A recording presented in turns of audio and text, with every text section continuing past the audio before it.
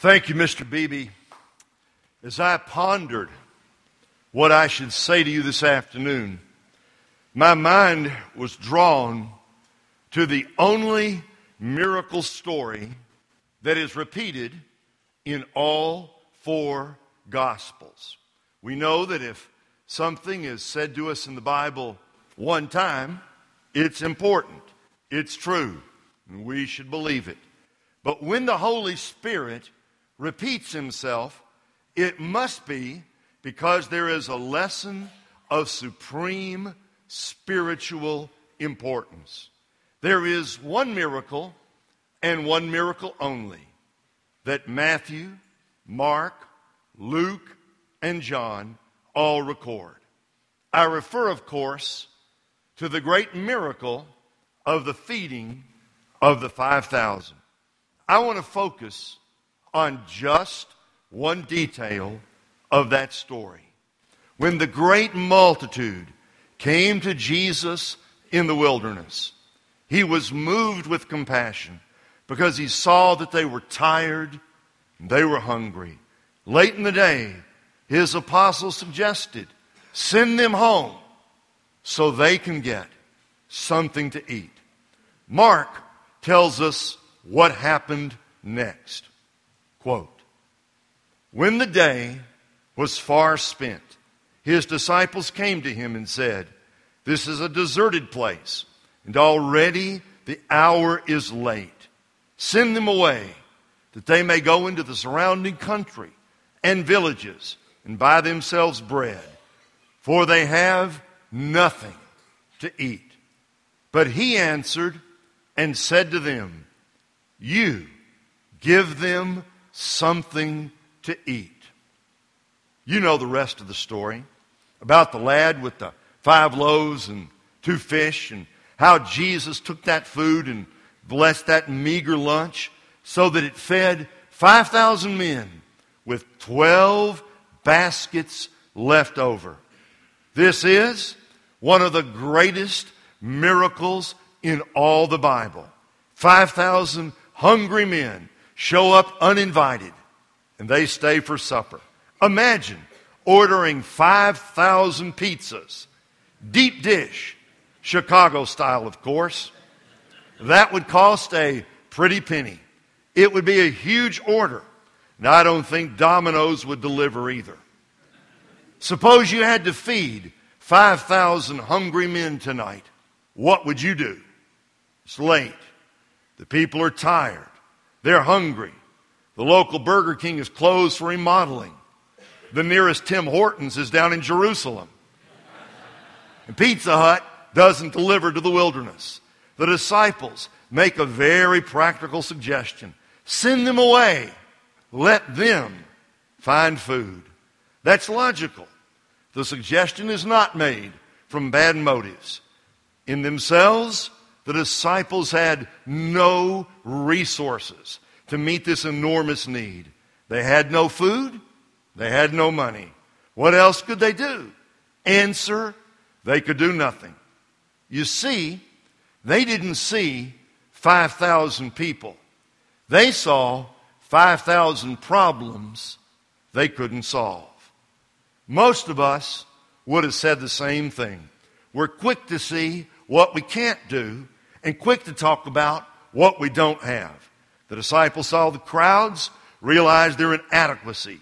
Somehow they forgot that the Son of God was standing right there with them. Now, my favorite line in this whole story is when Jesus says, you give them something to eat.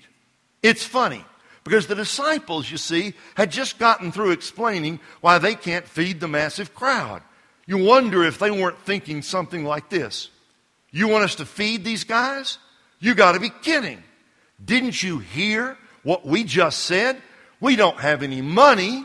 We don't have any food. What we have here is a failure to communicate.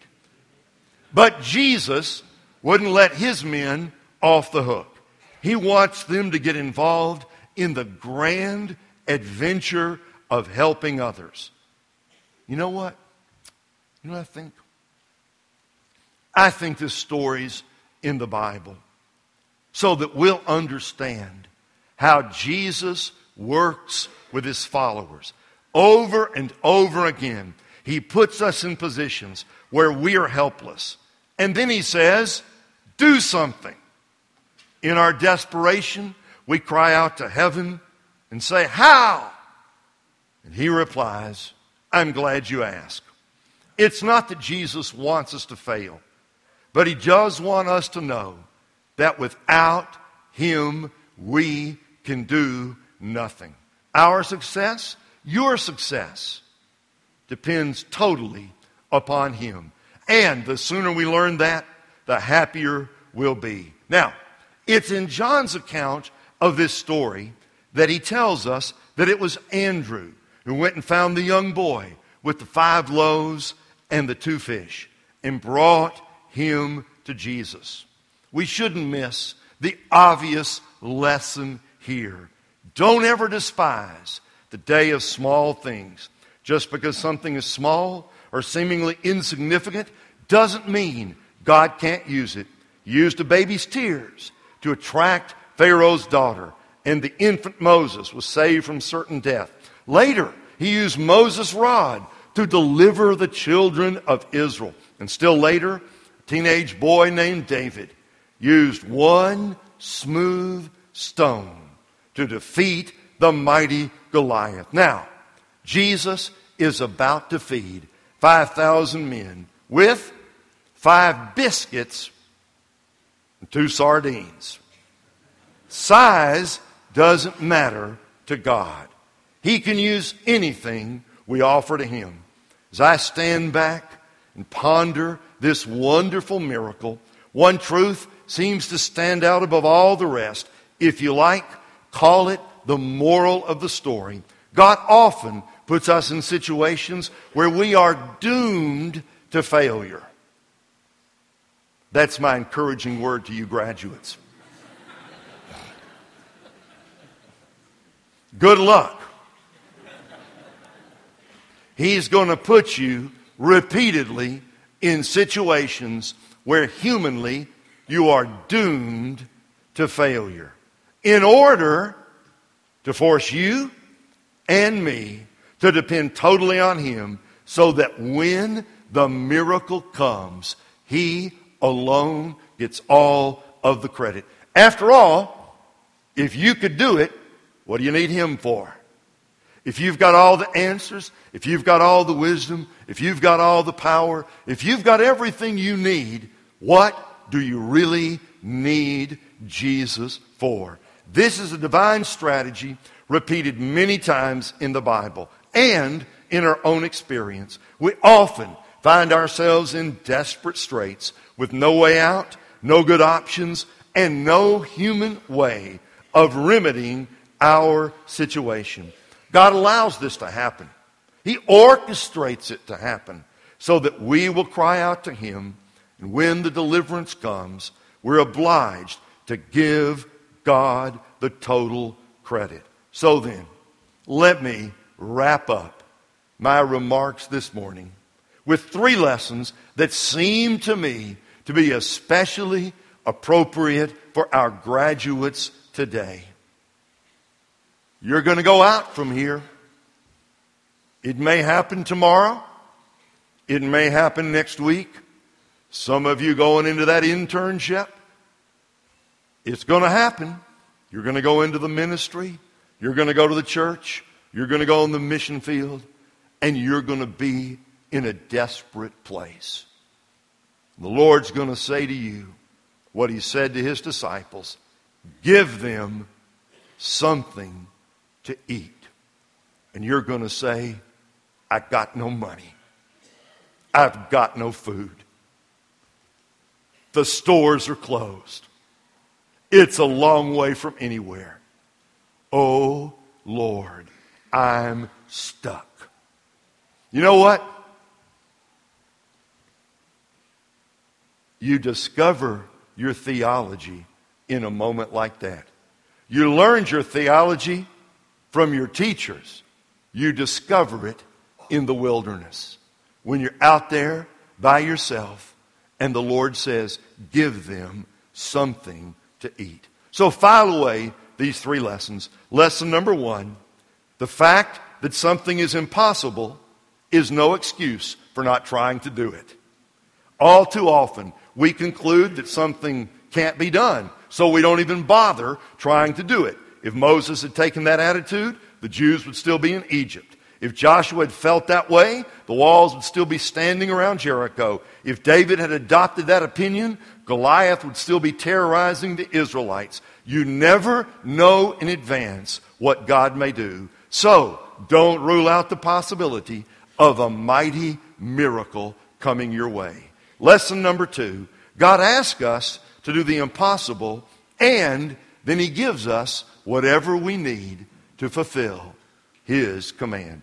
Erwin Lutzer points out that Jesus often told people to do the impossible. To a lame man, He said, rise, pick up your bed and walk. To a dead man, He cried out, Lazarus, come forth. There is a true sense in which every command of God is totally impossible for us to obey. We always lack what we need to obey God's commands, but God is faithful. He is faithful. He will give us whatever we need whenever we ask Him.